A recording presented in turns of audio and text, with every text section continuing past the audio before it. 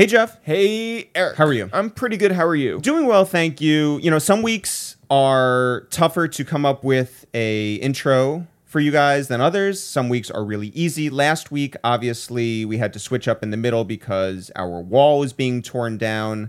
But, you know, I recently got invited to my high school reunion, and I said I didn't want to go. And you, our friend Greg, our friend Shinsuke, I don't know if our brother Dan was on board, but you guys were willing to start a GoFundMe to pay for me to go to my high school reunion just so I could get some stories for the podcast intro. Well, because you so don't want to go. I don't want to go. I feel like no one would know what I do for a living. Yeah, well, it's all these people who like have started families or whatever, and then that's you come in fine. there. Yeah, and that's great.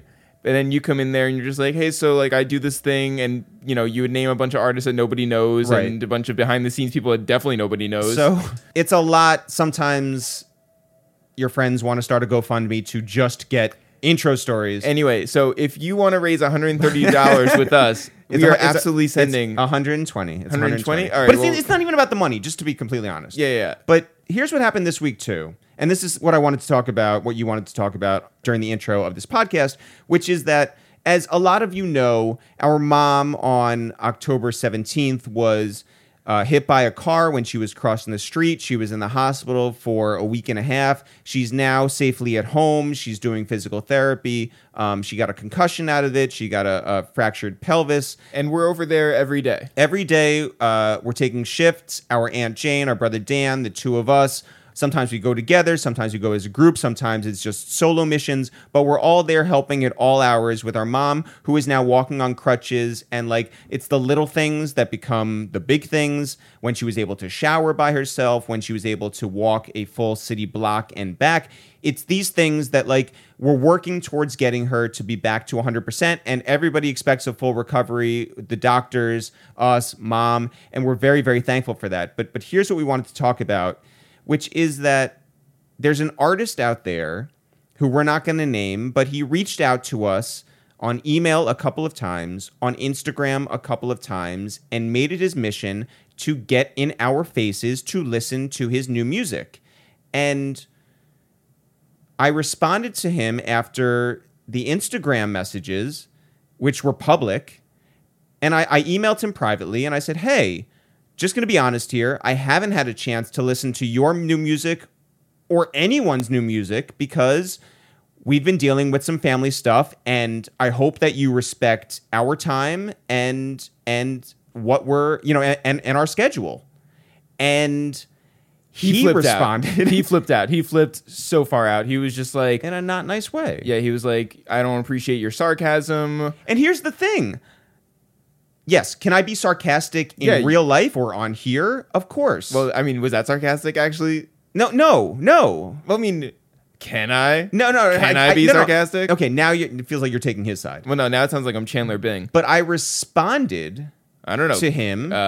Could I be any more sarcastic? I responded to him in, I thought, an honest way and a concise way, saying, hey, I haven't listened to your music.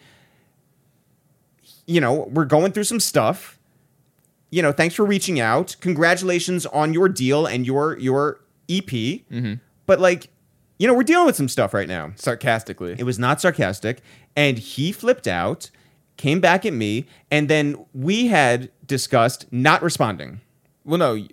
Yeah, I guess. Yeah, I guess we had discussed that. I did respond. And then you responded. Yeah. We decided that we would not give in to his barbs. And then you... Barbs is an interesting word to put there. I'm not being sarcastic. Yeah, it wasn't Nicki Minaj. It was not.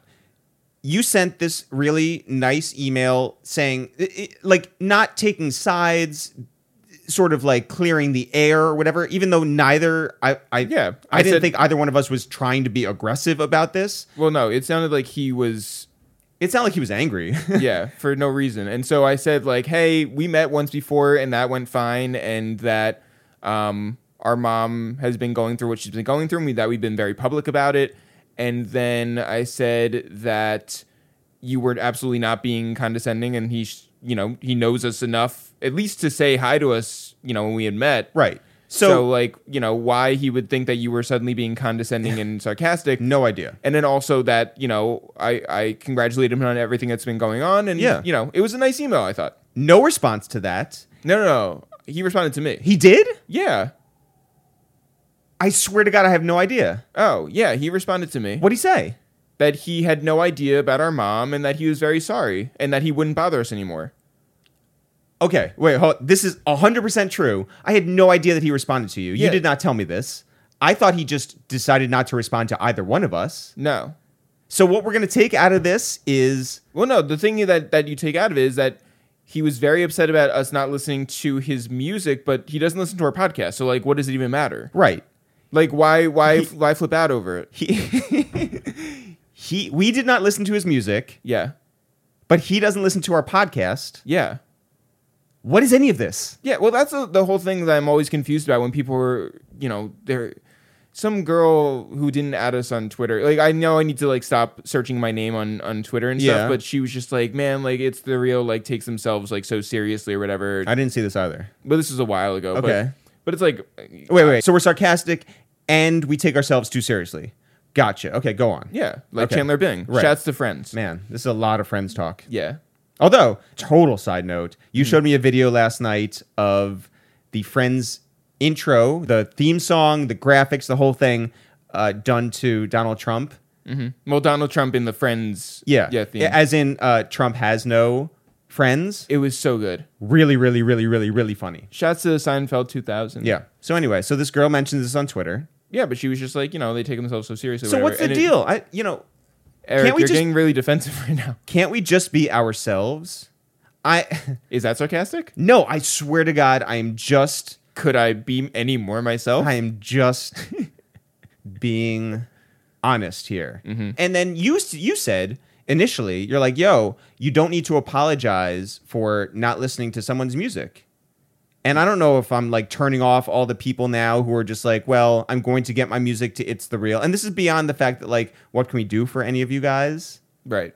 But just being honest right now, we can't. We can't do anything for people? We can't do anything for anybody. We can barely do things for ourselves. That's true. I'm just trying That's the most honest thing that anyone has ever said on this podcast. We can barely do things for ourselves.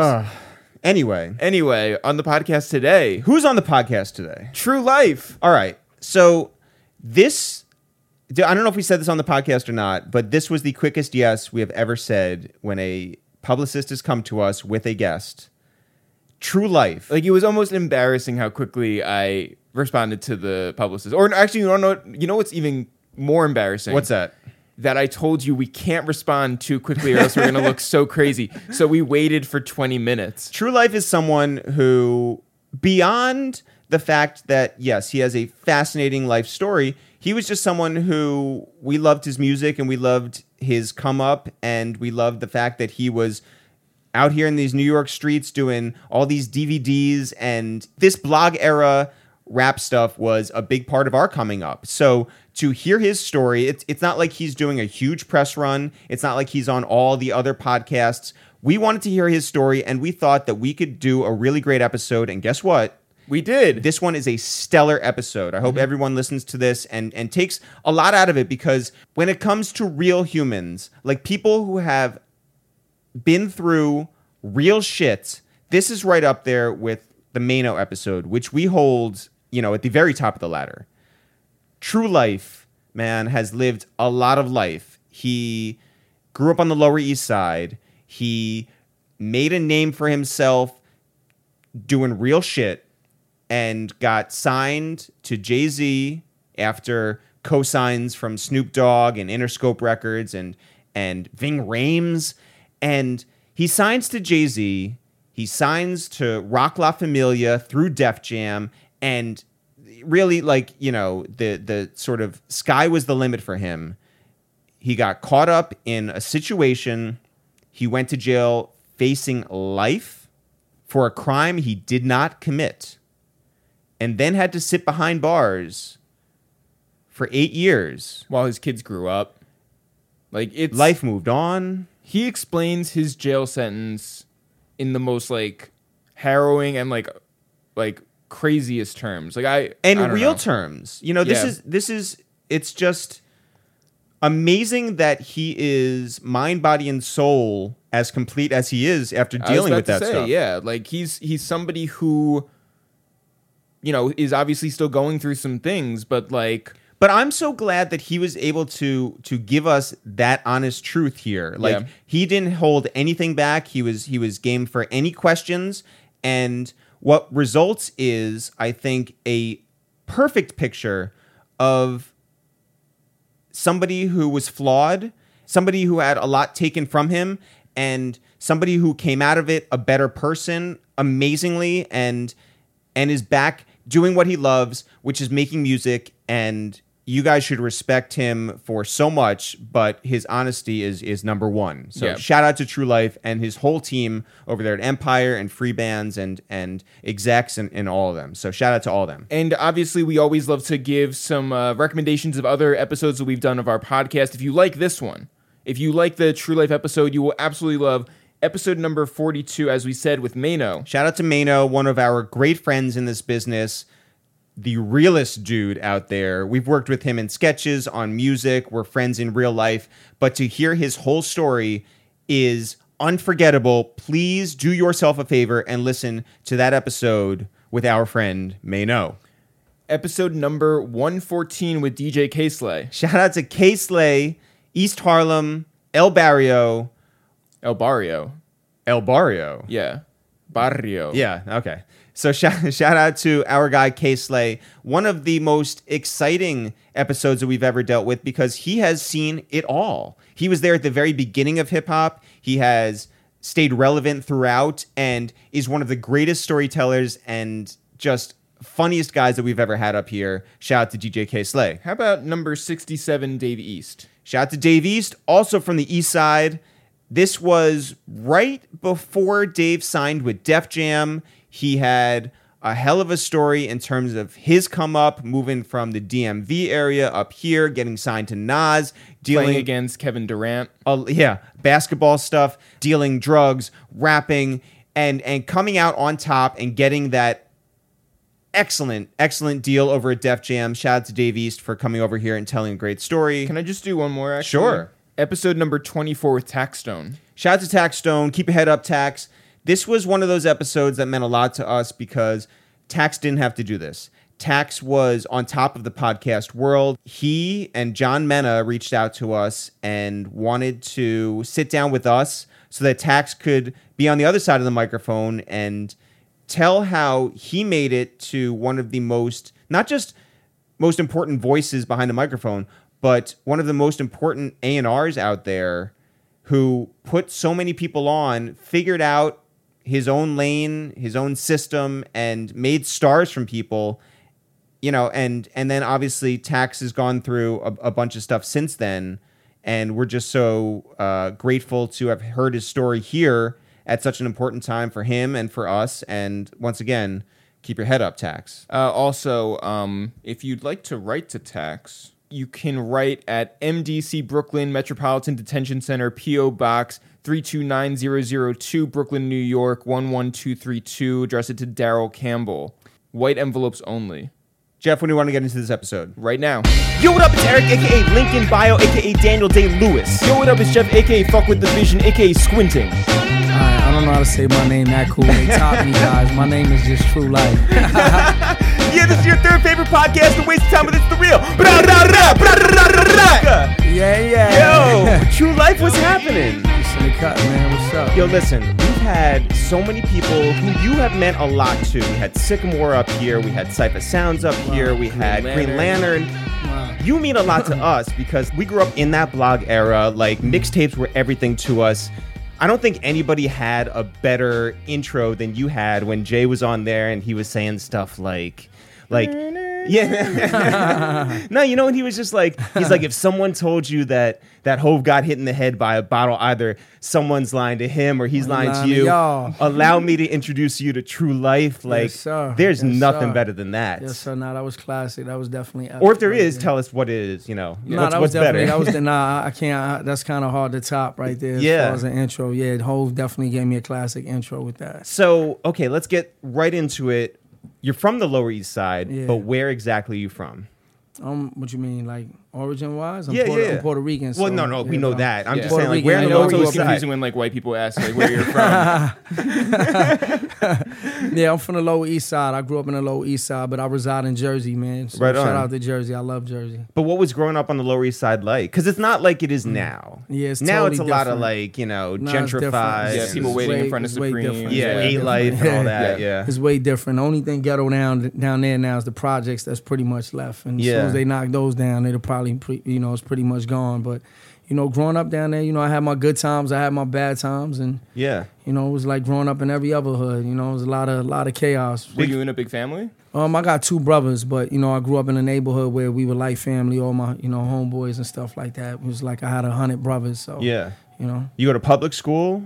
yeah. Yeah. What was that Yeah. like? School was cool. I never thought, I'd be honest with you, I never really thought I was like a school kind of guy until I went to prison. And when I went to prison, I never thought I was smart enough like to do school just because of the type of situation that I grew up under. You know what I'm saying? The circumstances that I grew up under. And, I didn't live a regular life. I say I'm Brenda's baby. I'm the baby when they say, I say it as a metaphor, you know what I'm saying? Like, because they be like, oh, Tru Life's crazy. I'm not crazy. I'm Brenda's baby. Like, if you looked at my life and then you will understand how I was able to make certain mistakes that I made in my life and, you know what I'm saying, I had to live with. But, it was just because of the circumstances that I grew up under. And those same circumstances didn't make me feel like I was smart enough to do school.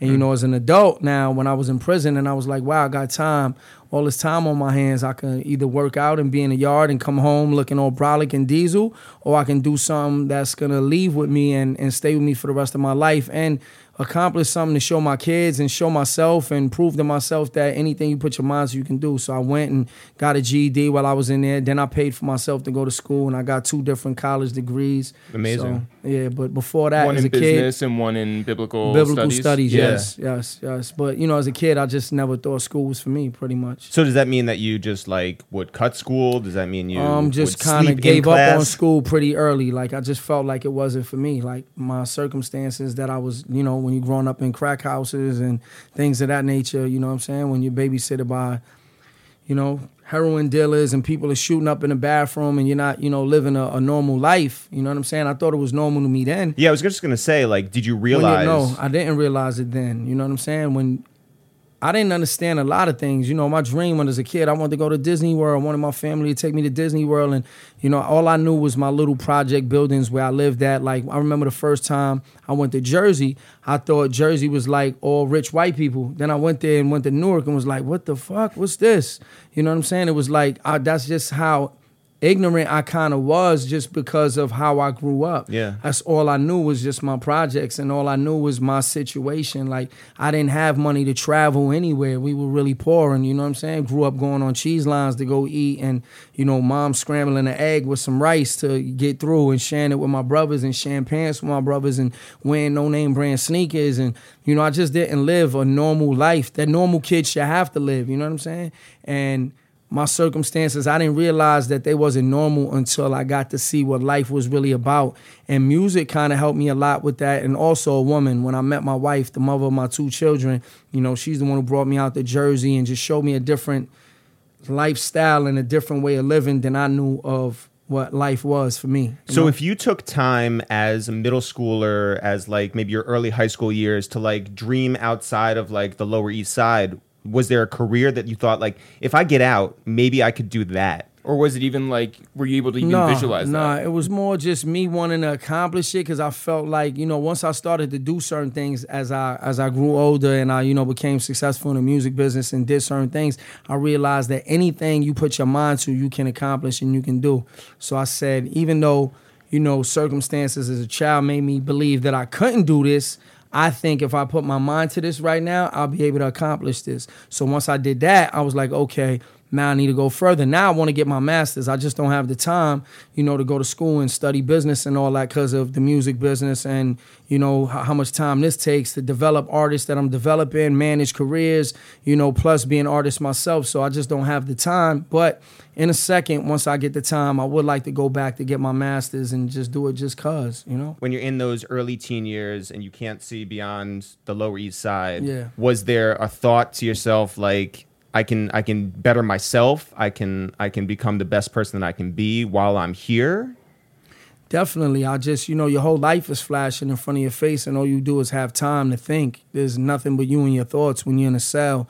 Most of the 24 hours that go by in a day, you're just there in a cell by yourself with your thoughts. So all I could do is think. And, I thought about the mistakes that I made in my life. I thought about, just everything, my whole, just certain things. I didn't realize how many things psychologically took effect on my life without me really even knowing, like, you know what I mean? Like how much baggage I was probably even carrying in my life until I went to prison.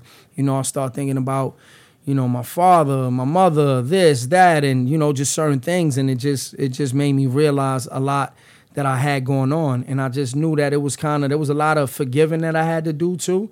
I had to forgive a lot of people. I had to learn to forgive. And I was kind of stubborn. So I really wasn't the most forgiving person. You know what I'm saying? Like, so it took, like, I had to kind of learn. But one thing I learned is when I looked in that mirror and I knew I wanted God to forgive me for certain things that I've done in my life. And not so much the crime that I was locked up for, because I didn't commit that crime. Mm-hmm. But I just felt like if I want God to forgive me, I got to learn to forgive others. So at that moment is when I knew I had to learn to forgive. And sometimes I felt like certain situations that I've gone through in my life, I knew that the people didn't deserve me to forgive them probably, right? But it wasn't fair to myself to carry all this hate and all this anger.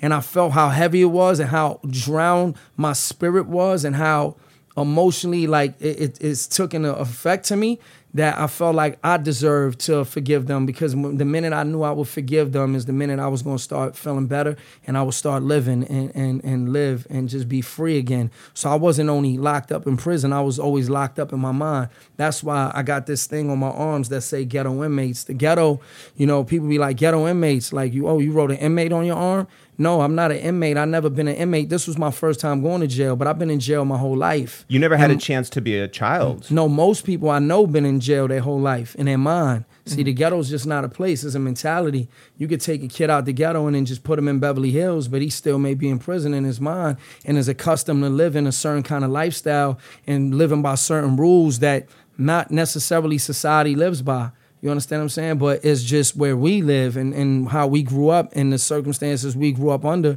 We grew up living under these crazy rules that probably make no sense to the rest of the world. We'll talk about, like, when you, and we're jumping ahead by a lot, but like when you do find success in a sort of like, you're making money and your name is out there, your face is out there, you're living this life and you're trying to get through day to day. We wouldn't understand, the box that you were in. Mm-hmm. And then meanwhile, you are sort of putting together these math problems in your head of like how people are supposed to act, how you're supposed to be. Well, I really didn't recognize all of that. I ain't going to say smart enough to recognize it. I was just, living so fast with the music just day by day, from running around with Jay-Z to here to there to just so much going on that until I went to prison is when my whole world just slowed down and gave me that time to really think and analyze. Before then, I really wasn't so much dwelling on my life. Mm-hmm. And I wasn't realizing that I had so much baggage. So even while I was having success and I was running around with Jay-Z and doing this and doing that, I still didn't realize that I had all of this baggage. I thought it was kind of normal to have gone through what I gone through as a child, which it really wasn't. Nothing I went through as a child was normal. Did you talk to anybody in prison, or was this all like stuff that you're just like holding on to yourself? No, I didn't. It was like I kind of just spoke to myself. It's crazy, right? Because I just recently saw a psychiatrist, and when I was talking to him, he was like, no disrespect, man, but he was like, wow, this shit is entertaining. And he was like, I don't mean it in a disrespectful way, but he was like, I'm trying to say it with all due respect, but he's like, just wow. He's like, I interview mobs, you know what I'm saying? I sit here with mobsters who've been in the mafia and, probably done 100 hits and this, that, and third, and their story is not as appealing as yours. And it's just, I don't know, it's just kind of weird, bro. So how does music enter your life as a teenager? Music, I started kind of late, you know what I'm saying? Like, it wasn't like since a kid.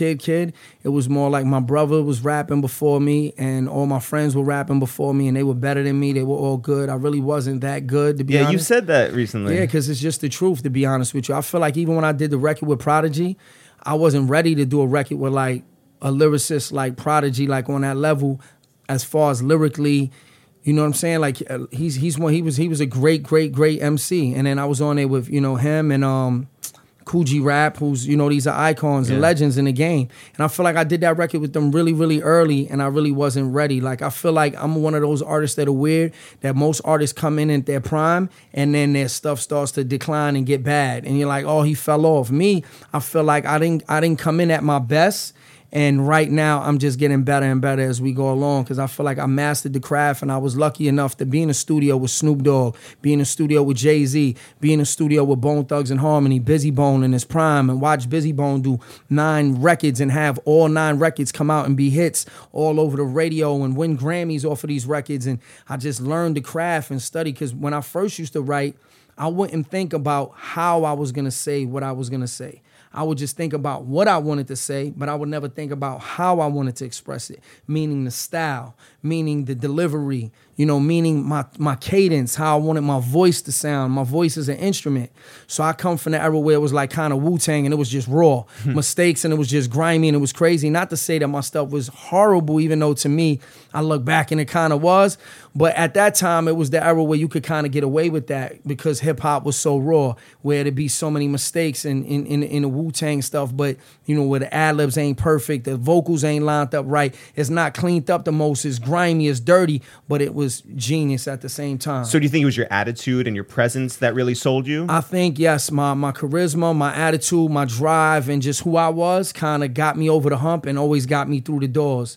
And, you know, now I just want to get to the point where I want to show people how talented I am, because they don't realize, because a lot of the drama when I got in the door and started to become successful, a lot of it was always drama. So the drama was so big, it kind of overshadowed everything else, where we never really got a chance to get to the music. It was always drama either knocking me down. The drama helped me, which I didn't want to use it like these kids are using now for clout chasing and doing the stuff that they're doing. But it did help me in some areas where it got my name out there to get, you know, Jay-Z to know me, Ving Rhames to know me, this one to know me, you know, walk down the streets and couldn't walk through any ghetto without a kid recognizing me or running up on me. But at the same time, it affected my career, where it stopped me from getting in certain doors, lost record deals, and pushed me back. And, you know, oh, he's crazy. It's like, you know, we love the industry loves the gangster image, but it doesn't love the gangster. You understand? So I had to learn the two.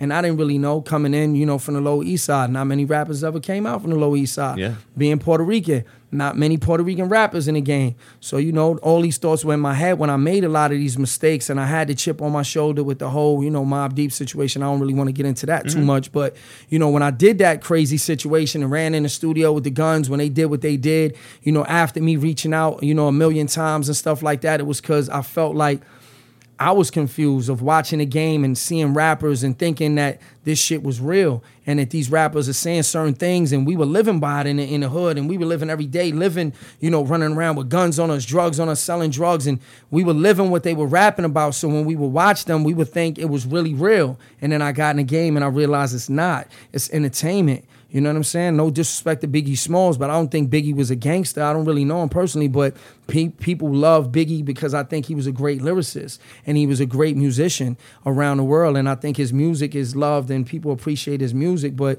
I think this is the only genre where it's like the biggest contradiction in the world, because it's like they want you to be a gangster, where they kind of push. We're like, oh, he's not that. He doesn't live his lyrics. Like, do we really expect Biggie Smalls to live his lyrics and be a gangster? So was that more frustrating, disappointing, or just eye-opening to find that out? No, I think it just gave me more knowledge of knowing how to move, because what I see is, right, they'll disrespect an artist like Rick Ross and be like, oh, Rick Ross was a correctional officer, XYZ. And then it'd be an artist like me, right? So they're trying to discredit Rick Ross because you're saying he's not living it, he's not gangster enough, because you're not saying his music ain't good, because his music is incredible. So now you go to an artist like me and you be like, oh, Tru Life is the biggest dummy in the world. He's what a moron. Look at this stupid idiot. He threw his life away. And, you know, you have all the hip-hop publications rip me apart and be like, he threw his life away. The kid had a promising career. He was with Jay-Z. Now look at him, stupid asshole. He's over there locked up in Rikers Island fighting for his life. He threw his life away. So it's a double-edged sword. I'm damned if I do, damned if I don't. Right. If you're a gangster in hip-hop, it don't work. I learned that firsthand. If you're not a gangster in hip-hop, they're going to try to rip you apart. Other artists are going to try to discredit you. He's not this. He's not that. I don't understand it. It doesn't make any sense. So Well- my advice to any other artist out there is do your thing and don't worry about anything else because it really doesn't matter. You know, it only matters if you let it matter to you because they're going to talk about you regardless. I was just going to say that if you're not a gangster, then you start a podcast. That's what you do. No, I think you can rap too. I think you just got to not pay attention to it is what I'm saying is because there's going to be rappers, there's going to be, blogs or whatever. They're going to, there's going to be people out here that's just going to look for their angle to attack you and to pull you down. This is the only art, form of music that I know that does this, where we rip people apart because they're not this or they're not that. Like we expect people to be like, we wanted, Jay-Z to be Pablo Escobar then, I guess, because he rapped about drugs and did all type of stuff like, but come on, let's be real. Jay-Z's not that. So I had to really learn and just figure it out. And I learned it now and I understand it. So now I'm just a square from Delaware, just making music, baby. Living my life, So who was the first person to really pay attention to what you were doing? That's kind of hard, but the one person I have to give the big credit to that I feel like got me over the hump was Snoop Dogg. Snoop came and embraced me early in my career, brought me out to the Apollo, and, we tore down the Apollo, and from there I was able to really get things moving. And What year is this? we did a couple records. It was right when I signed before I signed the Rockefeller deal. And then after that, I ended up signing the Rockefeller because of me having that affiliation with Snoop Dogg and having these records and having this little bit of buzz around me. So he helped me out tremendously. And I just felt at the time it was important for me to be signed to a New York label. So I signed with Jay-Z, but I got Snoop Dogg to executive produce my album, so I still wanted to be loyal to Snoop Dogg. Not that I didn't want to sign to him. He was an icon. He's a legend. I just felt like I wanted to do something for New York at that time. Were you at Interscope before that? As a kid, that was my very first record deal as a kid. And it's weird, and I don't want to give away too much of my story because my story's so long, so complicated, and it literally is a movie. But that first record deal is kind of what led to me going to prison many years later because I was signing a record deal with an artist, and that artist, ended up having a relationship, well, not a relationship, but a situation where he slept with my brother's girl, and that came back to haunt me many years later. So we ended up losing our record deal over that, and many years later down the line, it just built up an animosity between me and, my neighborhood and his neighborhood, and we were from the same neighborhood but different sections, and it just led to an ongoing, stupidity thing, man. It just kind of followed, and I couldn't really prevent it. The more famous I got, the more people in my neighborhood or that neighborhood were more jealous that, it would be like, oh, you from the Lower East Side or you from Tru Life's hood? So it became Tru Life. When you say the Lower East Side, it became Tru Life. That's how you spelled Lower East Side, Tru Life.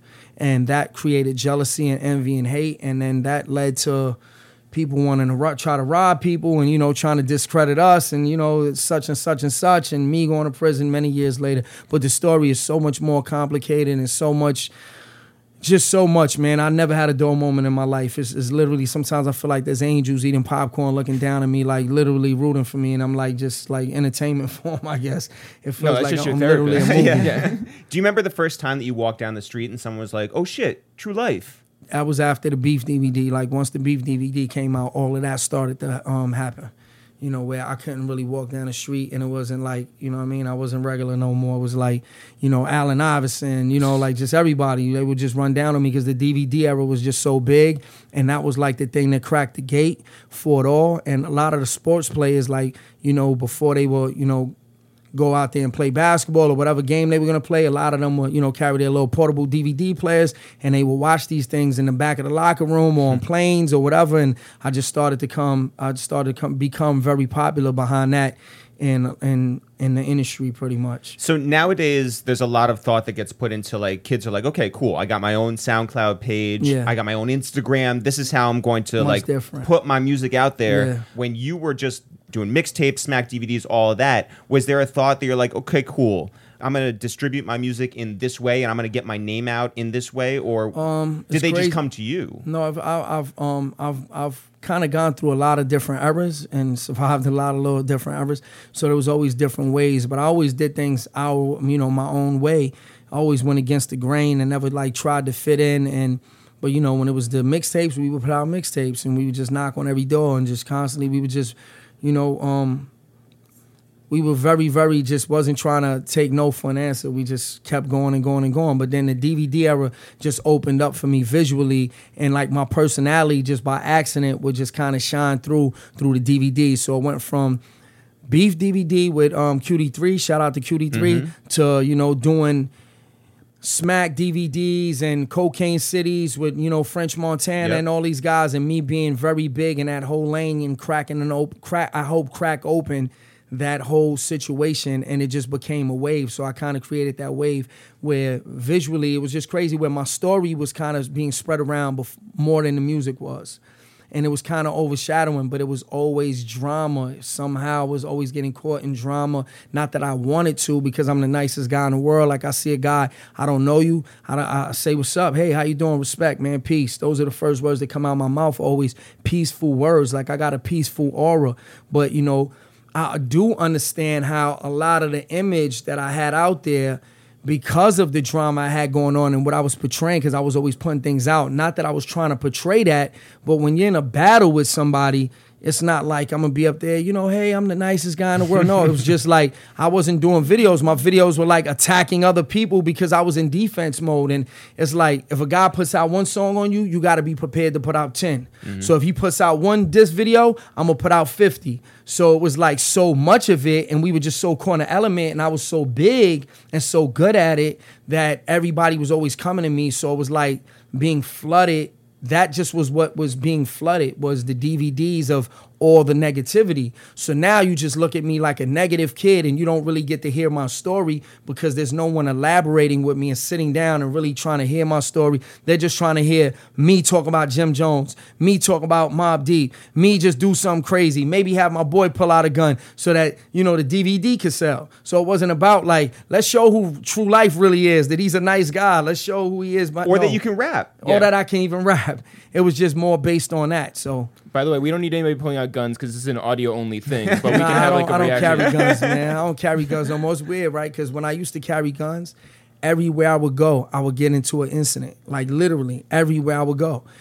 It wouldn't matter. Like I would go to a record company and I would have the gun on me, and I would see an enemy or somebody who, you know, who had beef with one of my homeboys. Anywhere, it would just happen because when you're carrying something so negative on you, because that gun is something negative, so it brings a certain kind of energy, and it's like laws of nature. Like negative attracts negative. It just comes. So now that I don't carry guns and I don't really, like, I walk around with a different type of aura. Like I got a different kind of protecting me now. Before I used to have to wear bulletproof vests. I'd have came in with a gun on me and a bulletproof vest and 50 goons outside, or at least 3, and all 3 of them would have had a gun on them, and we'd have had a bulletproof vest on because it was really real. I was really living that life, you know? Now I come in here with, you know, real guys who really want to help me, and we just put God first, and we come in here with that God aura, and we got angels around us. Now I come in here with angels. Angels just walked in here with us.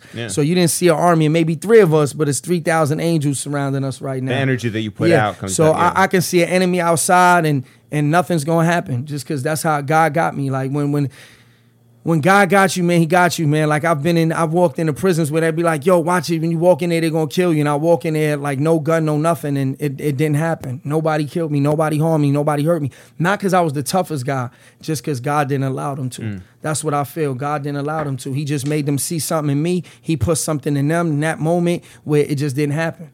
You know, it just didn't happen. Ving Rhames found you through the Beef DVD. Yeah. What is your friendship like with him? He's like a father figure to me, man. He just hit me the other day. Like, he gets mad that I don't call him. And I just feel like, you know, I'm the type of person where, you know, the Muslims, when I was locked up, they used to call me Afif. Afif means the one who gives, but when in need, never asks. Like, you know, never goes and like asks people to help him. You know what I'm saying? Even when he's in need. But he's always had to take his shirt off his back and give it to the whoever, you know what I'm saying, to do whatever. So I feel like Ving Rhames has helped me in my life already a lot. Like there was times in my life before I got the deal with Jay-Z, you know, he had called my house and he was like, you know, literally he had told me like, I don't go to church and give back 10% of my money or 15% of my money, whatever it is, in tithes. Like I like to give it to the people. Like I give it to people hands on.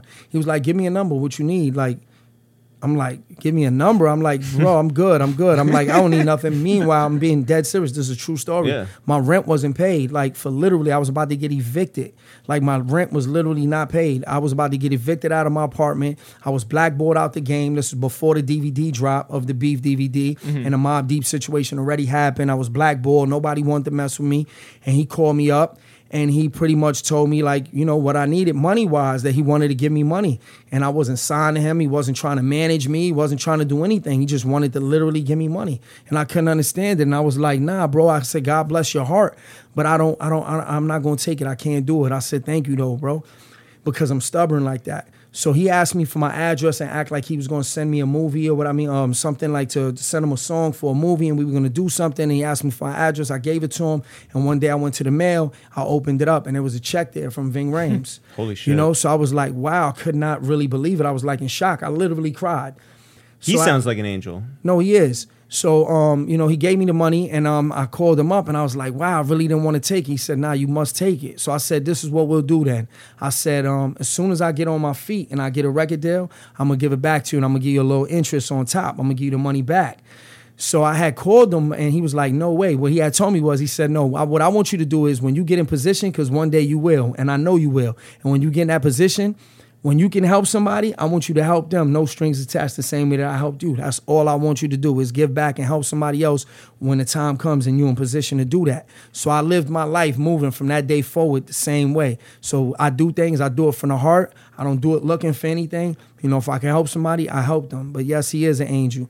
So I remember calling, and I called after I got the deal with Jay, and I called him up, and I was like, man, I'm so proud of you, bro. I called up to tell him that I got the deal, and I was like, yo, I got your check, man. I actually got a little interest on that for you. He was like, nah, I don't want that. You know what I'm saying? He didn't want to take the money at all, and I tried to give it back to him, and he didn't take it. So that's our relationship, man. He's just been like a father figure to me, and I don't really call him much because I feel like I never want to call him to ask him for anything. Like, I want to call him when I feel like I'm where I need to be, and I'm like, bro, I did it. Look, I did it. And the person that you believed in and the person you invested your time into is, you know, made it happen. Has he also had like tough conversations with you because like as a father figure? He talks to me about all type of things. Like if he don't like certain things I'm doing with my image or certain things I'm saying or whatever, he'll call me up and he'll tell me, yo, man, I seen this thing on YouTube or XYZ or, you know, what's going on, or he'll call me up. But for the most part, you know, I've been doing the right thing, and he knows that I've been doing the right thing, and, you know, we don't really have too much of that. He just knows the kind of individual I am. He knows that my heart is really pure. So it's just more him just calling. He always just calls to check in on me. He's be like, what's up, man? When, you know, when's the album coming out? Or, you know, things like that, man. He's just been a great, great guy, man. He's not like most people in this game that I've seen him help so many different people, and, you know, no strings attached. Not like he's trying to get something out of them and nothing. He'll just do it just to do it. Where did you start recording? Like when you were like just at the beginning of your career? If I told you that, you wouldn't even believe me. One of my first songs, like pretty much when I really started to make music, was in New Kids on the Block's house. What? Yes. I never really told nobody that neither. Like that was in Marky Mark. You know, Mark Wahlberg, the famous Mark Wahlberg. Yep. Yes, I know him as Marky Mark.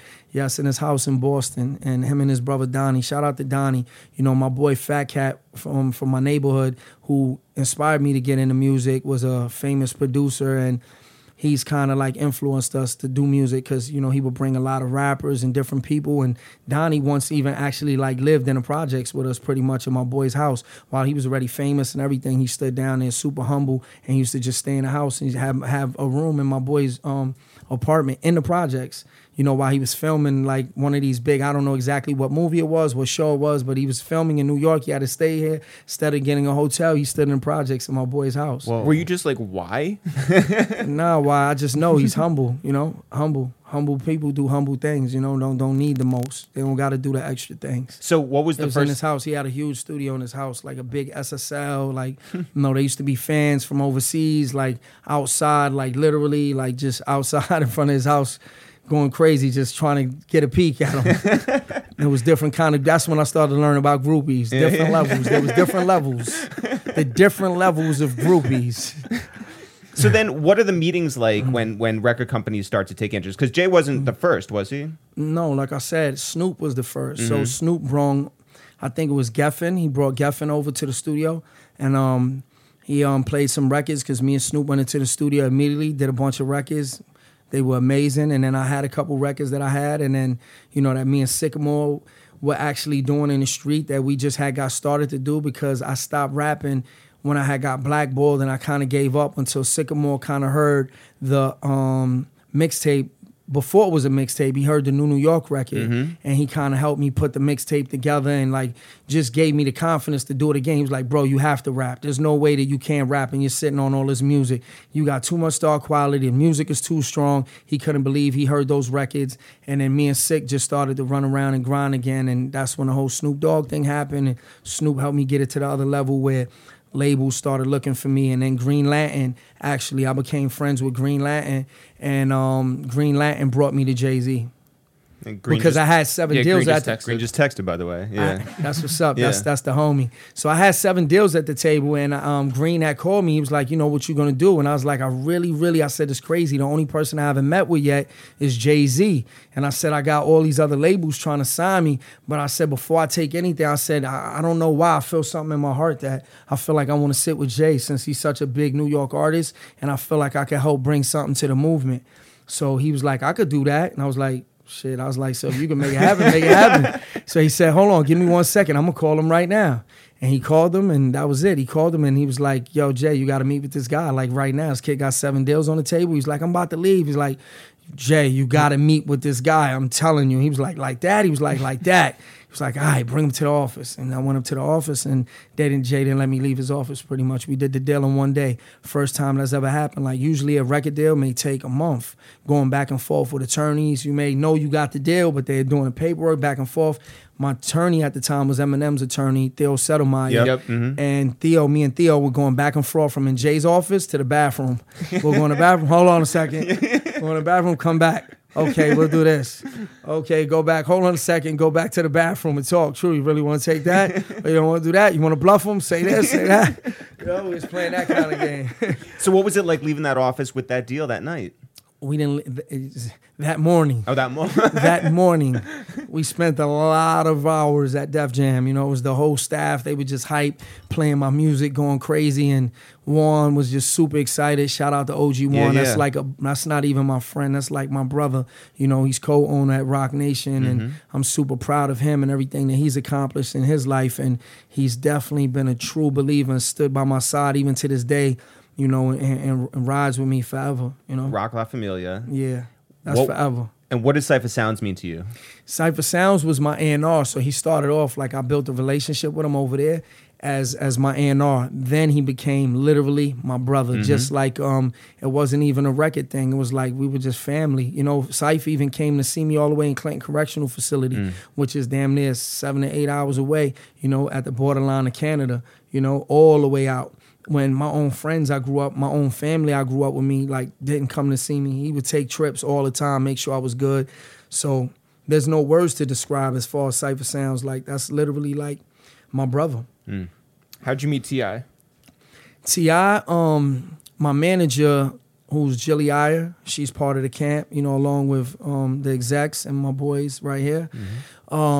Jilly Iyer started off with me. I met her some years back, and she started off with me before she started with T.I. She was co-managing Jennifer Lopez, and then after Jennifer Lopez she did when I was locked up, and then after Jennifer Lopez, she went over and started managing T.I. So she introduced me to Tip when I came home, and we kind of built that relationship. He came to the studio, just gave me advice, and was just telling me how much music changed, and he was like, don't be scared to kind of like change up the flow and, kind of like, not lose who I was. He wasn't telling me, yo, go sell out and try to be a young boy. But he was just like, the old stuff is old and different and may not work right now. And we need to try different types of communication in the studio in the nicest way. He told me if you want to make this happen out here, which you can, and you have an opportunity to play again, really understand and study this game as far as musically of the sound and the bounces and like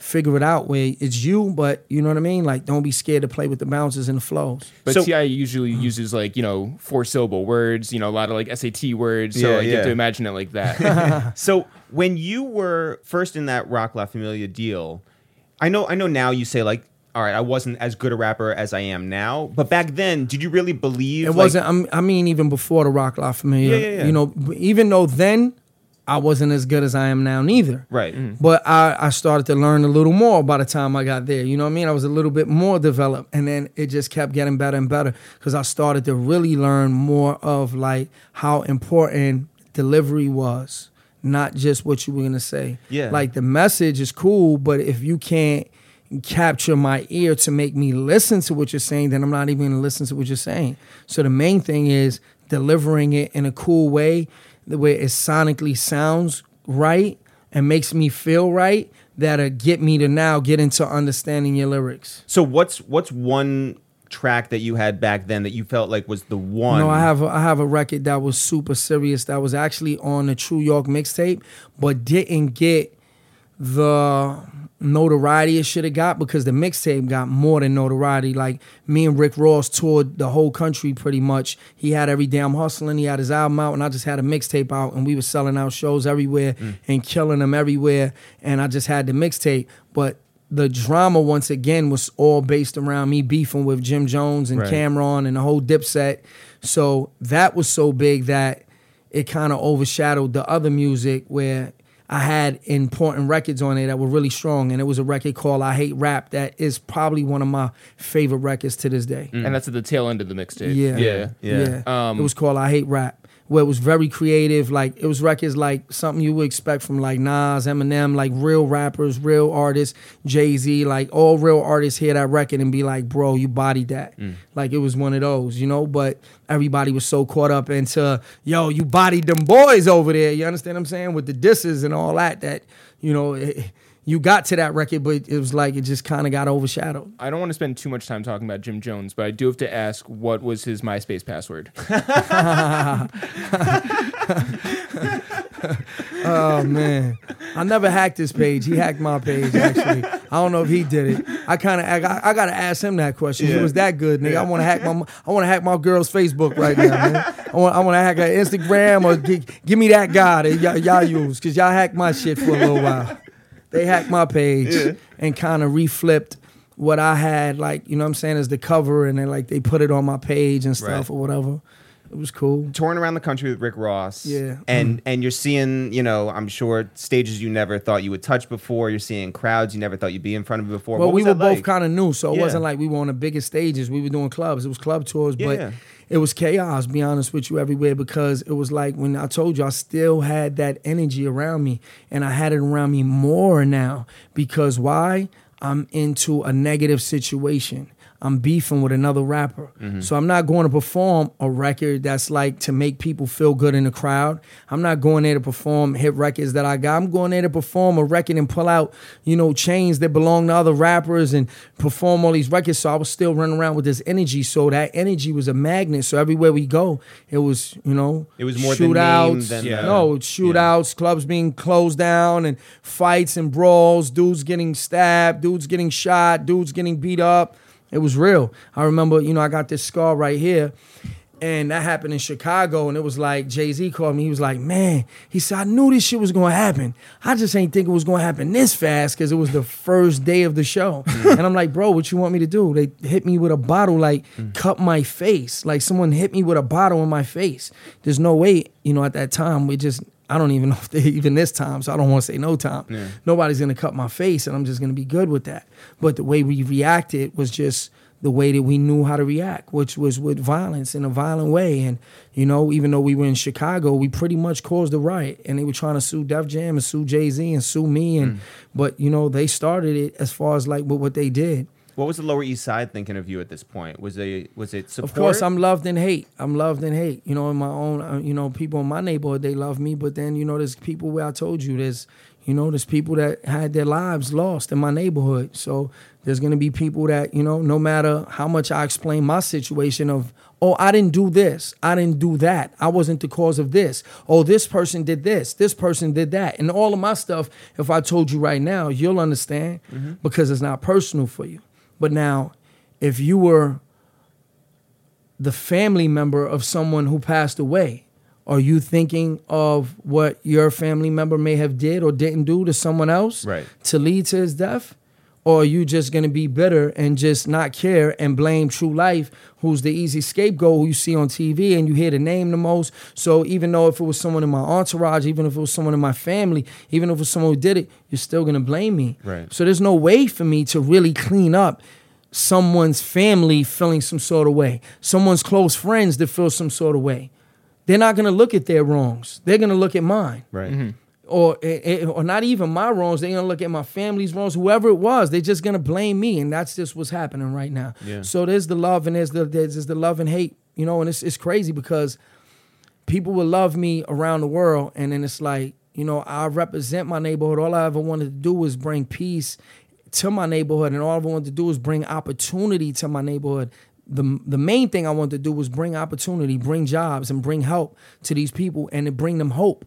To give them hope and to show them that what I did, if I could do this, they could do this. And if I did this from nothing, then they can do the same. And I brought so many people around me to the well to go drink out of that same water that I'm drinking from. I brought so many people around Jay-Z, Beyonce, you know, Quincy Jones, the biggest guys in the business, like superstars, like next level icons that no one can get next to. I brought them next to all of them. And at the end of the day, it still wasn't enough. I learned like there's no such thing as keeping it real and going back to your neighborhood and keeping it real. I thought I couldn't be a sellout. I thought I had to be this. It's never enough. It's like you give somebody $100, he's mad you didn't give him 1,000. You give somebody 1,000, he's mad you didn't give him 100,000. You know, you go and buy yourself a car, he's mad you didn't buy him that car first. You might not have the money yet to buy 2 cars. You may be just leasing this car.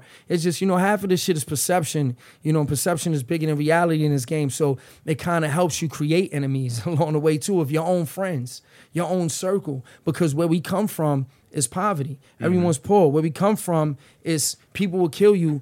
A dude will offer you $5,000 to go kill his enemy. And you may go and take it.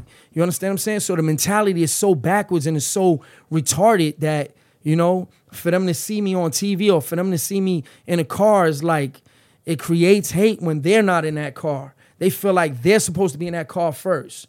They feel like, oh, he's on a billboard with Jay-Z. It just your own people around you can't even share like, hey, I gotta, you know, Fat Joe just called me to do a record or Johnny Depp just called me to be in a movie. You know, you might be excited and you go to share that and it's like they don't know how to handle that because they're going back to these crazy circumstances and whether they want to or not, they end up hating you and they end up hating on you. And it's like I had the people nearest near me I guess, kind of hating on me. And I had to learn that as I went along. It was just, the whole thing was just bad. That's almost an impossible situation, by the way, to have people try to understand. It's not like you're like, oh, yeah, I want to elevate to this position. The impossible situation is to try to have one foot in the streets and have one foot in the game.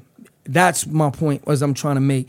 It's impossible to keep it real and be the dude who, yeah, I'm in the hood and yeah, I'm in the neighborhood and I'm here and I'm there and have all these dudes around because you're not going to be able to please all those dudes. Right. How was it to transition to, you know, living in the suburbs then?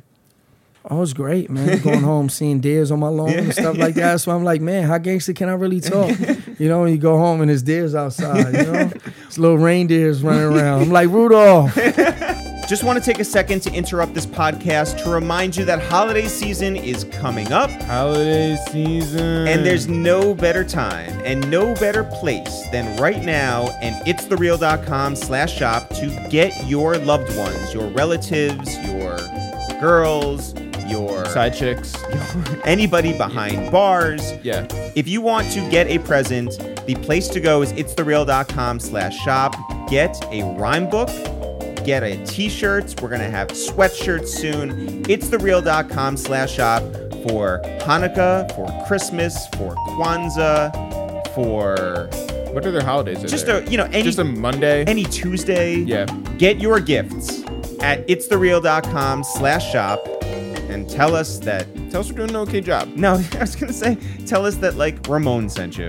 Oh, okay. Yeah. Shouts to Ramon. Tell us that Ramon sent you. itsthereal.com/shop. And now back to Tru Life. So obviously you learned about like the negative stuff, but what'd you learn about like loyalty? I've always been loyal, man. I've learned that from not the everybody, other people though. I've learned that loyalty is, there's no such thing as loyalty in the street. No one's loyal to anyone. You know, every rule that they tell you in the streets that is real is a facade. It's a lie. You know, when I went to jail, I've seen every gangster, gang member do everything that just said you're not supposed to do. They say, oh, you're not supposed to, if you're in a gang, excuse me, no disrespect to any gays or whatever, but you're not supposed to be a homosexual. Well, they're in there having sex with guys. Oh, you're not supposed to be a junkie. Well, they're in there using drugs. You're not supposed to do X, Y, Z. You're not supposed to tell. You're not supposed to do this. They're doing everything that they can possibly do. They don't care. It's every man for theirself in the street. And in prison, it's the same way. It's every man for themselves, and they trick you and they make you think it's another facade. And, you know, there's these guys who have life in prison, right? So they don't have nothing to do, right? So you don't have life in prison. You're young. Mm-hmm. They're going to make you feel like you're a part of them, you need them, and they're loyal, and they're this, and they got your back and X, Y, Z. Why? Because they're going to manipulate you to get your girl to bring them the bag. The bag in jail is the balloon stuffed with drugs in it so that he can make a living because he doesn't have family that cares for him. His family probably died. His family gave up on him a long time ago because he's a scumbag. He's a dirtbag, and he has 55 years to life. He's never coming home, ever. So his girl's no longer writing him. His friends, they're not his friends anymore. So what does he have? He has nothing but to manipulate all these other little young kids that are coming in and out the door of making them feel like they need to be part of this gang and it's a brotherhood and I really love you and I got your back and I'm XYZ. But meanwhile, he really is the opposite of every rule that he's going to give you and apply to you. And he brings you down to his level. Yeah. Yeah, so it's just a manipulation game. So prison is built off of manipulation. Pretty much. And with the gang system and, you know, because the gangs kind of can, you know, control the force controls the jail. Violence controls the jail. The gangs, the drugs, controls the jail. Yeah. So it's just a weird situation. So you were looking at a long bid. Mm-hmm. How did you... I was looking at life. How did you process that? I bit my arms. I cried. I looked in the mirror. Lost weight, 30 pounds in less than a month. Looked like I was dying. I used to bite my arms all the time. I remember I used to go down on visits, right? And, you know, my wife would come up or whatever, and she would look down and she would look at my arms and be like, what the hell? And she would look at my arms. She was like, you're biting yourself. And I'm saying this with no shame because it's real. I like to be real, true life, right? Yeah, I used to bite my arms. You know why? When I would think about my children and I would hear their voice, I would go in a cell and I couldn't take it out of my head. And it was so painful and ripping me apart where they're telling me I'm going to get life and I'm about to do life in prison and I'm locked up for a crime I didn't do. And I'm like, this can't be real right now. This can't be. And it was like literally driving me crazy. And I was like, wow, I failed my children. And I'm like looking at the walls and I'm seeing other names of inmates who was there before me. And I'm 30 pounds wet with bricks in my pocket. Can't recognize myself when I looked in the mirror. I felt like I was dead, literally, like I died. So I used to bite my arms because I felt like I'd rather have felt physical pain than feel a pain in my mind because mental pain is even worse. And there was nowhere for me to go, no one for me to talk to, no way for me to let it out, no way for me to really get an understanding because it was like, at the end of the day, you really want like, okay, am I getting life right now or am I not?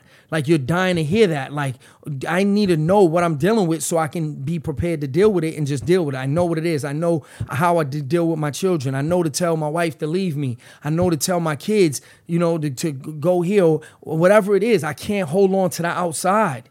I can't. Like, you know, my wife is trying to hold on to a relationship with me. My kids, the this, that, everything. When you have a family, that makes it worse. You know what I'm saying? So it was like that was driving me so crazy that I'd rather have felt physical pain. I'd rather have broke my arm on the wall, sat in the ER downstairs or whatever, get an outside hospital visit and think about the pain of dealing with, damn, this shit hurts, than to deal with these thoughts that I had in my head that no one can take out. I couldn't take them out.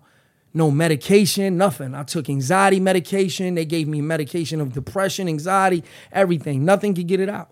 I was just stuck. I was lost. I was crazy. So for me to come out here and do what I'm doing right now, I'm literally walking on water as a testament of God. Like, it's God and is showing you that God is real. And the reason why I said walk on water, because Jesus walked on water to show that God was real. And that's what I'm doing. I'm proving all the haters wrong by, you know, who said I was too old, I was too I was too washed up. I wouldn't be able to adapt to the new sound of music. I just wasn't going to be able to do it, and I'm proving all of the haters wrong. And how I'm doing that? By walking on water and doing the impossible. And the impossible is possible with God, and God is with me, and that's what I'm out here doing, making great music and living my life and feeding my family and just doing what I love to do. Yeah. I mean, just like, I just want to take a second. Like, that is the most horrifying image that you had to go through. I mean, like, I can't even. How did you? It's real though. How did you inside? I think there's two ways you can go, right? You can buy into this is the rest of my life right here, and sink into those thoughts and get into the routine of everything you have to go through. You're living in a cell. You're dealing with people who tell you where to go, what to do, at what time. All that. I'm gonna be dead honest with you. I keep forgetting to say this one thing. I'm not gonna lie. I have to give a shout out. I almost want to meet him one day because he saved my life. My mother kept sending me books, spiritual books, for me to like, because my mother's very religious and spiritual, and she sent me a book by Joel Osteen called A Better Life Now. Oh. Joel Osteen. Yeah, okay, he's not Puerto Rican. Yeah. No. Well, I'm sorry, I pronounced his name wrong. She sent me that book of him, and I just read it. I don't know what it was like. I was just trying to do things to get my mind off of it, and I really didn't have nothing to do. There was no TV, there's no nothing, and I just had that book. And I said, let me read this book. And I started to read it, and I couldn't put it down. It was like, he wouldn't just talk about the Bible, but he would like break down the Bible, but he would break it down in his own way. So it was very relatable because he would make it his life. And he has such a gift with words and metaphors of how he would take things out the Bible, but just tell you stories about his life. And it was just very relatable. And it just gave me this sense of, hold on a second, I'm Tru Life, right? Besides me being Tru Life, I am a child of God. And there's no way I'm ever supposed to put my head down and give up. Through the toughest of circumstances, I must keep my head up, and it is a sin from God to question God's will. So if it's in God's will for me to get life, then I'm going to get life. If I'm not going to get life, then I won't get life.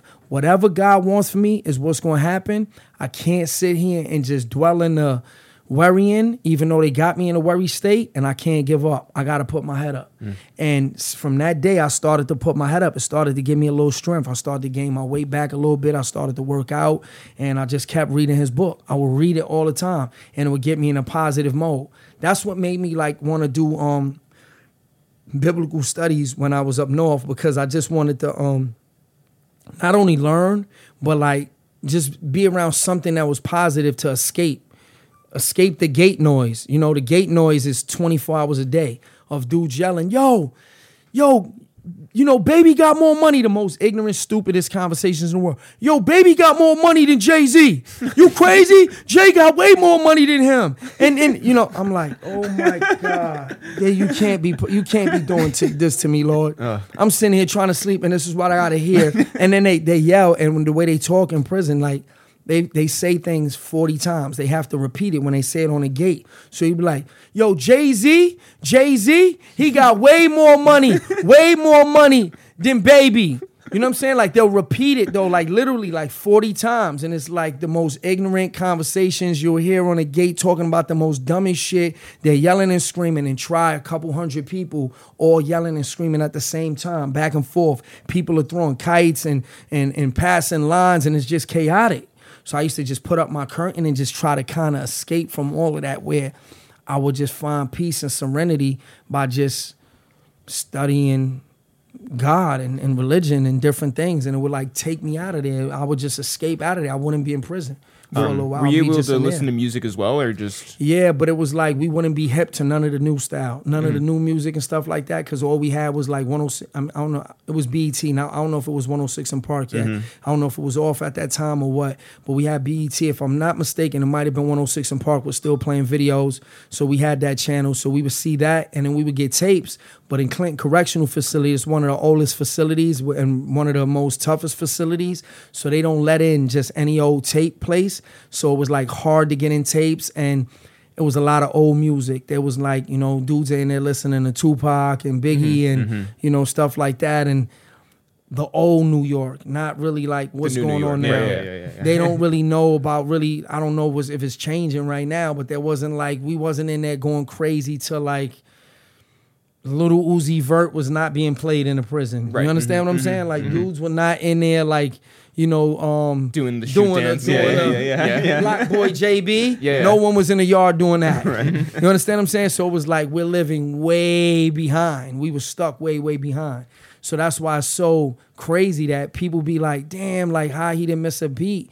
Like and so in tune, and the music sounds so natural right now and sounds so relevant because they're thinking like, damn, he must have been in there like listening to wild like music. But no, I wasn't. So we've had, guys up here. Mano, when he did time, he didn't want visitors. Did you want people to come see you or not see that? Nah, you're kind of broken. You know what I'm saying? Like at times, it depends what part.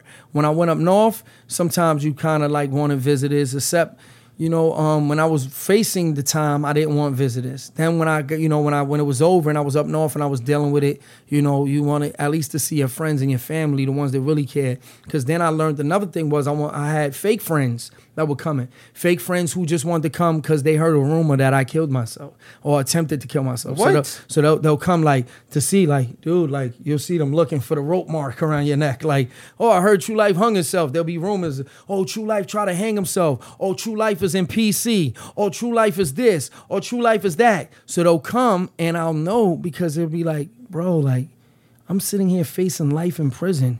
You came here to see if I was in fucking PC or if I tried to kill myself or if I was this or if I was that. You really showing me who you are right now. You understand what I'm saying? So it's like, you don't give a fuck about me. You're not even, you know what I'm saying? Like you worried about Tru Life. Nigga, this is Robert Rosado locked up in here right now. You understand what I'm saying? This is supposed to be your brother.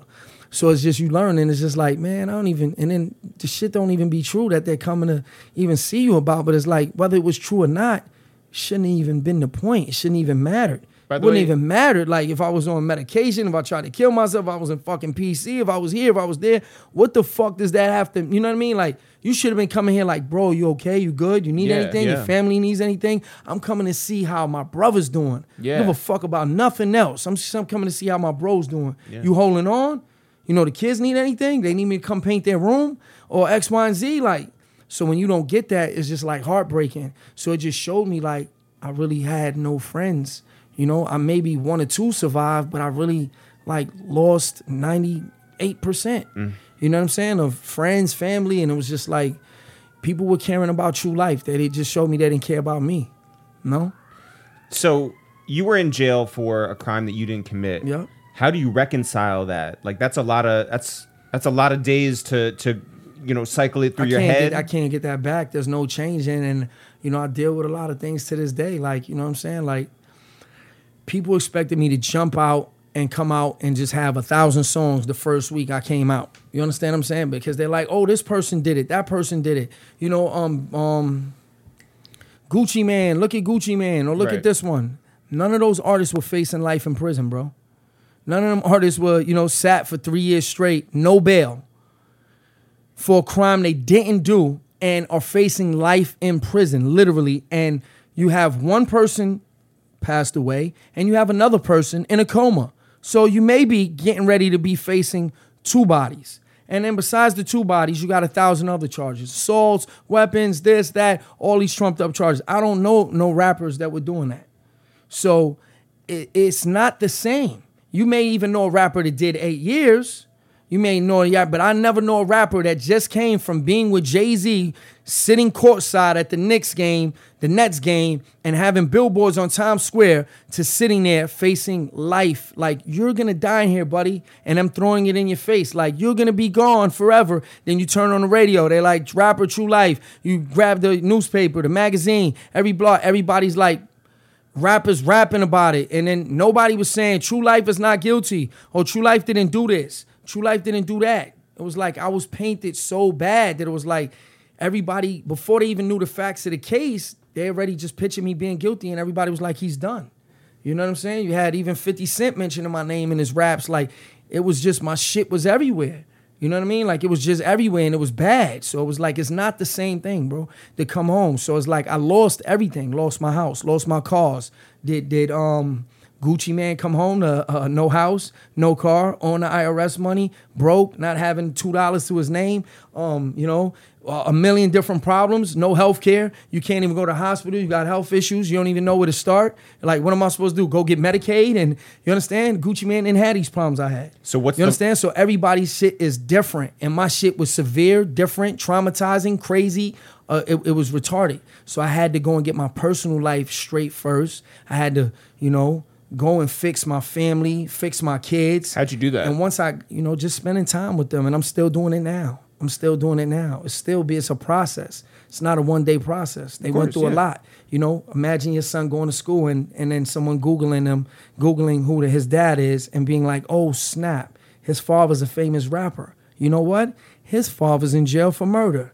And your son going to school in a district where they're not in the street. My kids didn't live in the ghetto. My kids lived in a Leave It to Beaver neighborhood in the suburbs where they don't understand this kind of behavior. And, and the young kids don't understand, It's a different kind of life. My kid not growing up in the ghetto. He's not growing up. They would have been like, oh, the kids would have related and understood.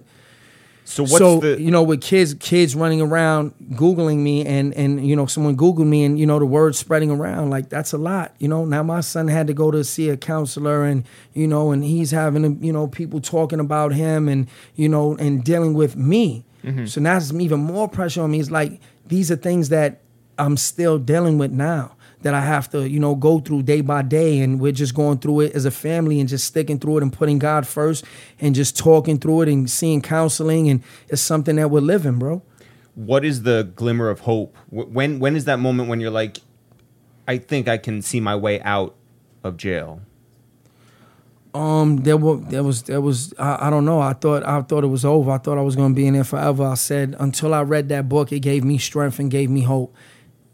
That book, the Better Life Now, Joel Osteen. That book is when it was hope. But that book brought hope. That was the moment it brought hope. I don't know when it was, but it brought me hope. It was like towards like right before it was maybe like a year and a half into it. You know what I'm saying? So who came to you and said, you know what? God came in my cell, brother, and came in my cell and gave me hope. He walked right in my cell and he looked me in my face and said, I broke you down to absolutely nothing. Yes, it was me. I wanted you to go that way. You were going that way, and you didn't listen to me. I tried to get you to listen to me. I showed you a million signs, and you didn't pay attention to not one of them. You ignored every one of them. I don't need you to ignore them no more. You're going to be all right. I'm right here with you. I ain't leave nowhere. I just needed to shake you up like this. I need you to see this. But you didn't get your life sentence. No, I still didn't even get the 8-year sentence. And but you were released. I got that hope when he came in my cell and he came in my mind. I wasn't released. I was still in prison facing life. And he came in my cell and told me, bro, I'm going to get you through this and you're going to live and you're going to make it through this and we're going to get through this. And you were born to go through this. And I allowed you to go through this for a reason. And then I knew that it was my purpose to go through this. And what was stepping out into freedom like? It was very weird. I felt funny being around people, seeing cars, just everything, riding in a car for the first time, just everything. It was a weird process. I remember going to the club for the first time and it happened really kind of quick. With Future, I really wasn't ready for it. I was like paranoid. I was like just looking around. I'm like, it was too much for me. I felt overwhelmed. Like I was anxietied up. I never told him that, but I was catching like an anxiety attack in the club, like literally. Like I just felt super overwhelmed and it was just too early for me. And technology has, It's crazy, though, because before I walked in, though, there was an iPhone, so I was kind of hip a little bit. You know what I'm saying? Not much changed as far as with the iPhone and stuff like that. There was still, you could FaceTime and all that. But, I think Instagram and all this stuff, like, took it to a whole new level and things was a little different with that, and I had to learn. Yeah. So when you settled in at home, like you said, you didn't have a million songs you had written. You're dealing with real shit. Yeah, I wrote some stuff, but I didn't write a lot of stuff, I had to get into music mode, and I didn't get into music mode till after I settled in, for quite a little some time, and with my kids and my son and my kids just told me, like, pretty much, Daddy, go get him. go get them. Go do what you do. Like, But you had the urge want to you make do 'em. music? I wanted to, but I needed the pass from them. If they didn't want me to make music, then I wouldn't make music. I'd have stood home and stood right there with them. But, I got the pass from them. It was like my son was really into music. He loved music. And he was just like, go get him. Like, go turn up. My son gets mad at me. What do you mean your record got pushed back? What do you mean you got one song? Dad, how you got one song on Spotify? How? I don't know an artist in the world who has one song. And I'm like, oh my God. They're on Tidal. No one stresses me out like him. I just went through a thing yesterday where Sounds like he's the manager. I went through a thing yesterday where I was having an issue where we were getting clearance on Tory Lanez was like so last minute. We were almost ready to pull a record. My son loves the record. If I would have called him home and told him this record was going off, I would never be able to walk through that door. He would have caught a nervous breakdown. He'll come in there, what kind of record company you're signed to? He goes crazy on me. It's pushed back again 4 times? Oh yeah, where they do this at? I want to know who you do business with. I'm like, oh my God, I got to go home and tell him this record ain't on there. I was catching a nervous breakdown yesterday. All the stress just came from him. Yeah. That's all I thought about. All the pressure was on him. Just him being disappointed. I have 2 more prison questions, and then we can move on again to something else. But one, you were there, I think, in 2015? Yeah, I got released in 16. So that was where the escapee. That's where not the escape many was. people. I see you've been doing research, man. Not many people. Like some people, like they don't do too much research. Like so, I can see like you've done certain research about certain research about certain questions. You said Clinton. I was like, yes, I was there. I was there through the whole prison break. All that, sat there through the whole thing. Like we were on lockdown for pretty much the whole time. For like actually even longer. Like because they had to do a whole investigation and all that. So it was like doing box time. Pretty much like we were just locked in the whole time. Like I knew the lady and everything, like who was involved in the situation as far as like accused of, helping them escape or whatever that set the thing up. She worked in the the side of the building where I was on. How does word get to you about the escape?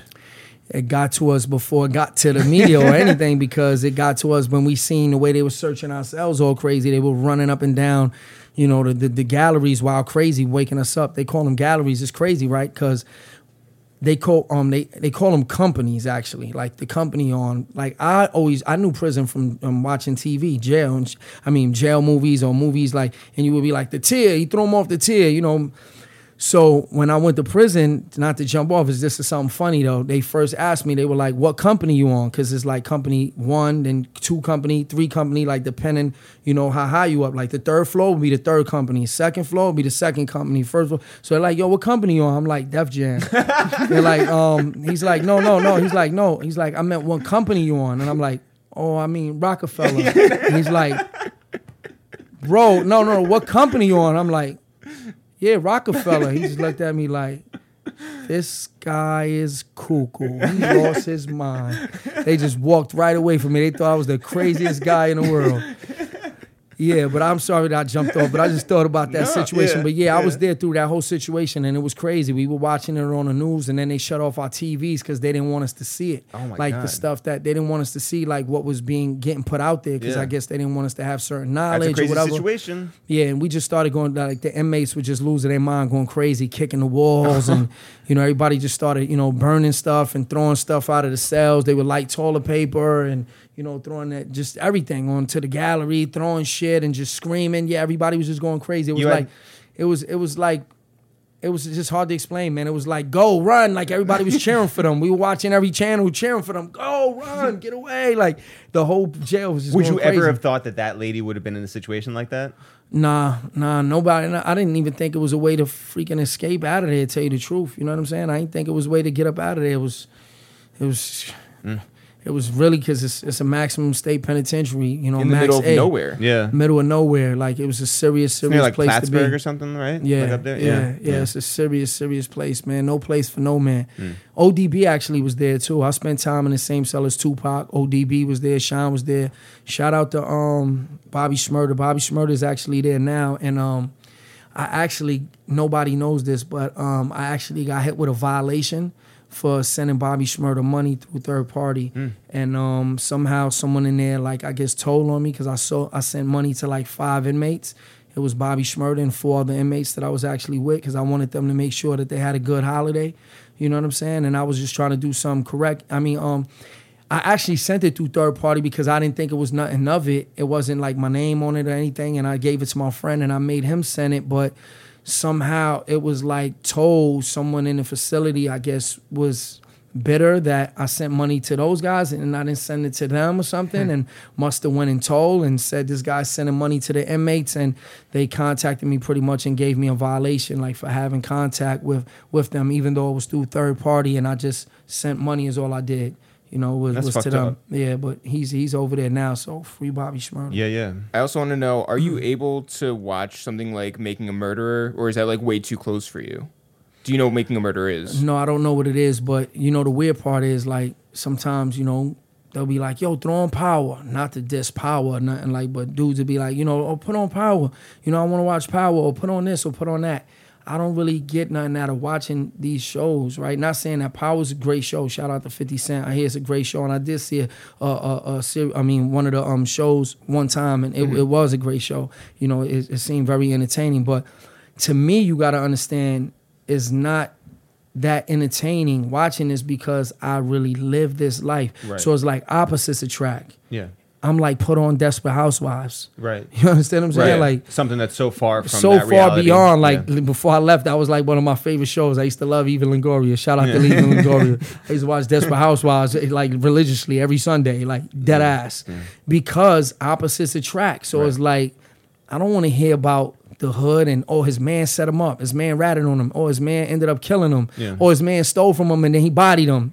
Unfortunately, I know this too well. My friends killed my friends firsthand. You know, my friends went to jail for this and this guy did this. I can tell you every series, every hood movie, every how it's gonna happen, what's gonna happen, what's gonna. Oh, I'm like, oh, he's about to do this. They're like, well, how you know? I know, nigga, because I did this already. Yeah, Making a Murderer is a documentary on Netflix about a man who was wrongfully convicted twice. Oh, okay. And is still serving, and it's about his story. And then the second season just came about trying to get him and his nephew, who was coerced into. I don't really like this. Something like that. It seems, you know, I love real things, and I love you because you learn from other people's lives and documentaries type of stuff and stuff like that. That's like my favorite kind of stuff. But one thing I try not to do is now. Or period, I've always been like that, but I realize this more now than ever, is that I watch what I put into my mind, because before I went away, I used to watch First 48, like religiously. I used to watch it a lot for some reason. And then next thing you know, I was like living it. And one thing I know about me, right, with my mind, everything I think about, if I think about it a lot, like I'm the type of person where I'm a thinker, I'm an overthinker. It's like what makes me great makes me bad. I don't sleep. You know, I get anxiety and stuff like that because I be like, I get overwhelmed sometimes. I'm like a thinker where I think so much. I'm great with like, you know, being creative and thinking of creative thoughts. And because I'm such a thinker, so I think of crazy concepts. I think of crazy lyrics. I think of, you know, great ideas. But that same thing, the gift is the curse. When I want to go to sleep, I can't sleep. I'm sitting there trying to think, or I'm doing this. So it's the same thing. The way my mind works, it works like this with negative things too. So when I put negative things into my mind, that's why it's not really good to be on my bad side and be like an enemy of mine where you like did something wrong to me to the point where I got to like think about you because now you're on my mind. And it's like if I'm you're in my mind and you're like in my head and I can't get you out, nah, it's like, kind of got it. It's not gonna sit well, and it's gonna make me react in a very bad way. So I watch what I put into my mind, and I try not to hang around negative people. I try to hang around people who talk positive thoughts now. Not, yo, I got this lick, we could catch this robbery, let's go catch this, yo, you know what I'm saying? Like just negative things. I try to hang around people who's positive. So these positive thoughts that I'm putting that I can't get out. So now I have these positive images in my head. So that's why I like to watch things that's more in a positive light than in a negative light, because I feel like I have the power to bring them to life, even though it may not be reality. The power of God, I feel like, is in your mind. I tell people this all the time. Don't dream about making things happen because you wake up from dreams. Be an envisionist and envision yourself where you want to be. And if you envision it hard enough and long enough, I promise you it will happen. And I didn't realize that until it happened. When you become successful in one thing and you come from nothing, like absolutely nothing, where it's like, this is impossible for you to do this. Like, so if you go from being the wackest rapper in the world to signing a deal with Jay-Z, running with Snoop Dogg, you know, sitting side by side with the greatest artists of all time, Nas, legends, icons, and doing the impossible. Once you do it once, you learn the power of God, and you're like, hold on. This may be hard. This may feel like it's not going to happen, but it's going to happen as long as I believe that it can happen. Like, someone can have talent, right, and be super talented, but really don't have the confidence, doesn't believe in himself, don't have these visions that I'm telling you about. Guess what? It's not going to happen. This guy could be not as talented. He has all the drive in the world, though, and he has these visions in his head that's like a curse that he cannot get out. Everybody be like, oh, that nigga's whack. He ain't going to blow up. He's going to be the biggest artist in the world. He's going to be up there with some of the biggest artists in the world. Nobody just even knows it yet. And just for the record, by the way, Tru pointed to me when he said that I was not as talented, but I have the drive. Yeah. If you It's got the crazy drive, how that's well the you first know us after sitting down for an That's hour the and a half. first step, though. It's Yeah. the first step. Sometimes it gets hard for me to do certain things, right? And I'll be like ready to give up, but I've been there where I've been ready to give up before, and it's like, that's right when it happens. The magic moment happens when you're supposed to give up. The devil wants you to just give up. He wants you to believe it can't happen, give up. And then that magical moment's gonna happen when you don't give up. And you hang in there through those tough times where everything comes where it's not supposed to happen. Who thought Cardi B would be Cardi B? No one. Who thought French Montana would be French Montana and have platinum records, multi-platinum records around the world? Jeff I Rosenthal. remember, I'm gonna be honest though, I didn't. I'm gonna be honest with you, and I came up with French Montana, and I'm not dissing them, but it's just like, you know what I'm saying? Like, But maybe they envisioned it for themselves. that's the key. Yeah. That's the key. It's not what someone else envisions in you, because someone could think this guy's gonna be, we have whack A&Rs Right. that don't know nothing, right? And they go sign these artists and all that, and they think these artists are gonna be big, and they don't become big, right? My cousin, I laugh at him to this day all the time, right? He turned down on, because he's an A&R. He could have signed Drake. You ain't see it, right? Right. Yeah. You ain't see it. So some people don't see it. They don't get it. So it don't matter what other people don't see or what they do see. Because sometimes you can see it like, this guy's a star. And you believe in him. You think he's going to blow up, and he doesn't blow up. And he can have all the talent, but he doesn't have the it factor. He doesn't have this thing, this desire, he doesn't see it. Right. It's not for you to see it. It's for them to see it. And far too many times people put their career into someone else's hands. Yeah. And if you don't believe in can't. yourself, You have to believe in you. Right. You have to believe in you. Like, I'll give you an example. Casanova 2 Times may not be the most talented artist in the whole world, right? But I'll tell you one thing he has. Belief in him. Oh, yeah. He believes in him in He's a been whole nother up here, level yeah. where he believes in him, and he has so much drive that he's not taking no for an answer. Yeah. So he's been able to work and go from nothing to something, and having a career and finding a way to feed his family. For sure. So no matter how big he's gonna be, or how big of an artist he may be or not be, he is successful right now because he's feeding his family. Exactly and right. he's having a career, and he doesn't have to go live the life that he once had to live. He doesn't have to go steal, swipe, whatever it was, sell drugs, whatever hustle it may be. He can just make music and go, tour and get walkthroughs and get bags. And, I'm super proud of him. I'm super proud of his grind. I'm super proud of his drive. And I feel like his drive has got him where he's at. I'm not saying that he's not talented. He's very talented. But his drive is everything. when you got out and a lot of people wanted to run by your side because of who you are, what you've dealt with, whatever Yeah. credibility you have, whatever headlines they see, did you have any suspicions? Were you like, I want to keep people sort of at arm's length? How did you deal with that? Nah, the certain people that reached out, what I'm saying, I was just really blessed. Like, some people be like, don't want to do features or think like I'm trying to lean on certain artists like to do records. Like, Future reaching out to me, Future was like my brother. You know him that a was, long time. That was not even like, you know what I'm saying? That was like family, and that was something that been going on. Me and Future been doing records before Future had a hit record out. When he was Meathead, and, we were in a dungeon coming up together, like, when nobody believed. I remember us having our moment, right, when we signed the deal already. And we were at Philip Plein, or what was that clothing line? Yeah. Philip Plein. We were at the fashion thing that he had. He had a show, and we were in his dressing room, and he turned around. He told me, he was like, man, he said, you know how proud I am right now, bro? This is like the happiest moment, one of the happiest moments of my life right now, bro. And I'm like, what? He's like, that I keep getting calls that me and you got the hottest record in the street.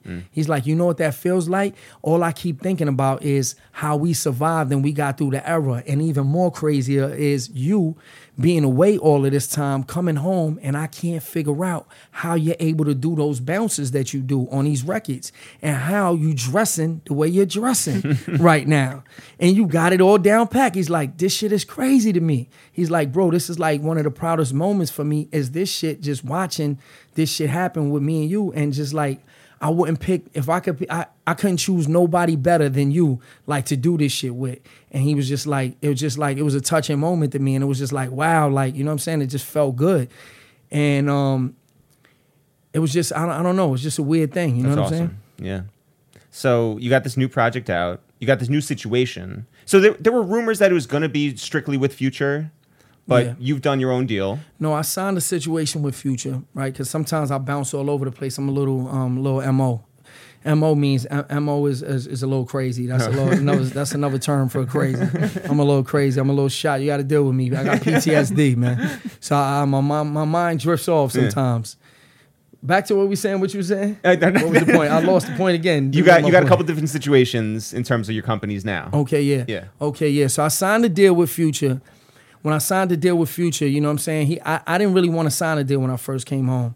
But I figured signing a deal with him made the most sense because of our relationship, because he's my brother. So I ended up signing a deal with him. He was like, bro, it's crazy that you came home. I'm on top of the world. I'm one of the biggest artists in the world. XYZ, you got to come fuck with me. So I ended up signing a deal with him. We did the deal over there at Epic. I had the record out. It was top 40 at Urban Radio. And I didn't like the way that Epic was really handling the situation, and me having the experience that I have in the game. I told Future, I just had to be honest with him, and I said, this really ain't it right here. And we kind of agreed that, you know, the things wasn't moving the right way as far as on their side of what we needed them to do and move how we wanted them to move. So I felt like maybe it was best that I go do what I was, you know, going to do from the first thing, which was go independent where I can just move the way I want to move. And he was like, man, make that happen. I'll get you all the clearances and you're still free bands no matter what. And, you know, you're still with the gang no matter what. And you'll still be able to, as long as we can get it where you can still rep the, you know, free bands and I can still rep you and I can still be a part of you and you can be independent, you'll win. You get best of both worlds. So let's make sure you get that. So we made sure we got that. So that's where I'm at. It's Mogul Tree, Free Bands, Empire. And I'm doing my thing over there. And, you know, I'm free bands forever. That's not super dope. That's not like a you don't need a contract to tell you that. No contracts, no nothing. That's forever. I could tattoo that on my face pretty much. Like, you know what I'm saying? Like, that's family. That's my bro right there. So it's bigger than that. Well, shouts to everybody over at Empire, Ghazi. Yeah, shout out to and all Ghazi, them. the whole team, my whole new team and all that, Yeah, man. absolutely. Well, listen, you lived 3 or 4 different lives, man. And congratulations on you know, that first part, but especially that second part, and more than anything, this third part now, man, because you dealt with some real shit, you're dealing with some real shit, and that you put, you know, your family first and God and everything, and now that music's coming out, and, you know, you went from you know, Donnie Wahlberg and recording in like the New Kid on the Block studio to being that New Kid on the Block back again. So Facts. Congratulations. Thanks so much for coming up here. And I just want to say one thing that I didn't get an answer real quick, which was you mentioned about the artists, like a lot of the artists or whatever, and I didn't really answer that question well. Like, I didn't really want to do an album that was like full of features and stuff like that. That wasn't my thing. I'm a real artist. Like, I don't need features to do with anybody. But it was a blessing. Like, how do you turn down T.I. wanting to do a record with you?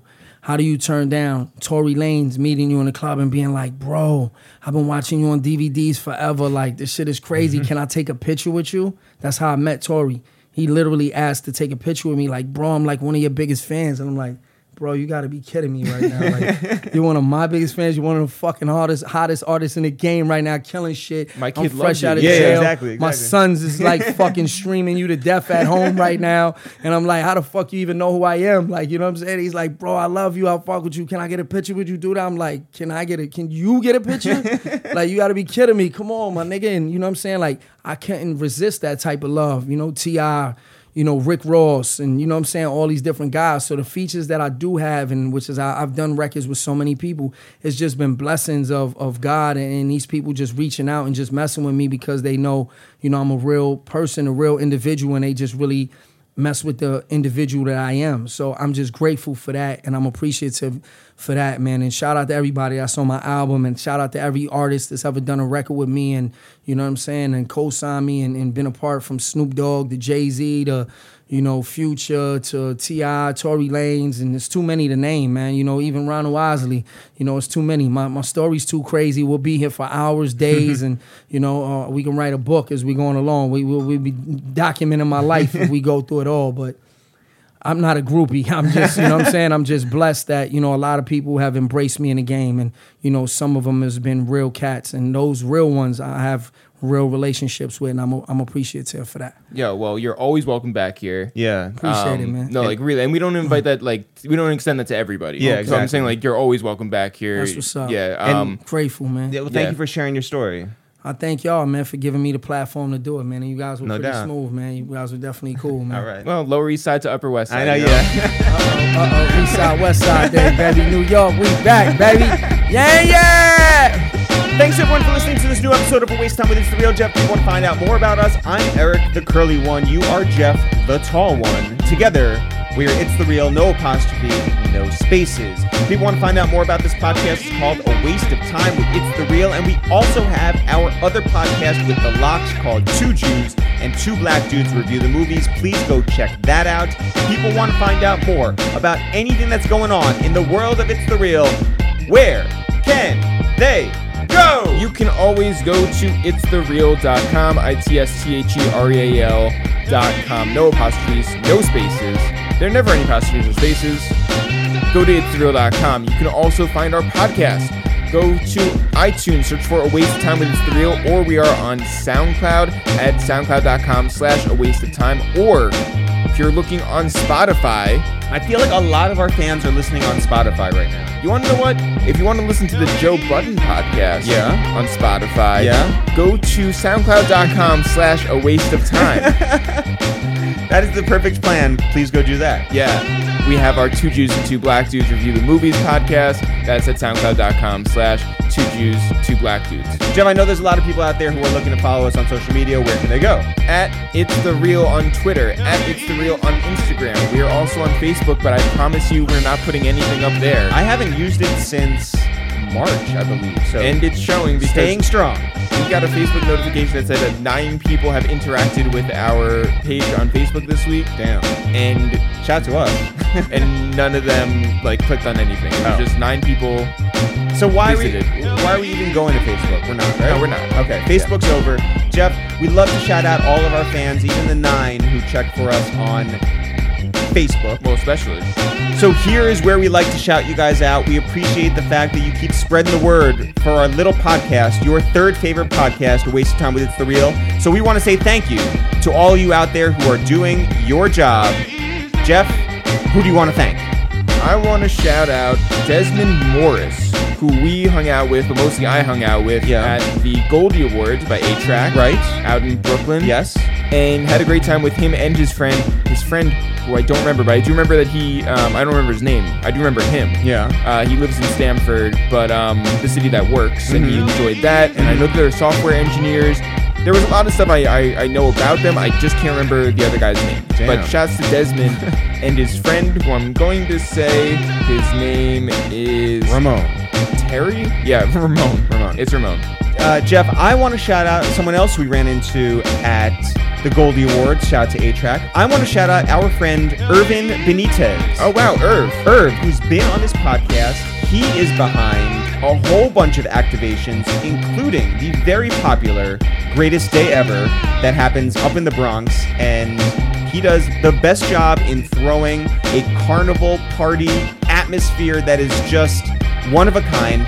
Shout out to our guy Irv, who has been a longtime supporter of us and this podcast, and please do check out his very inspiring story, episode number 123. Also, real quick, want to say that if you guys have the time and inclination, please go to iTunes and leave a review and a rating and a nice comment for us. Why not? Do it. Tell him Ramon sent you. Tell him Ramon sent you. As always, Jeff, not for real, for real. Sure. We'll see you guys next week. Right.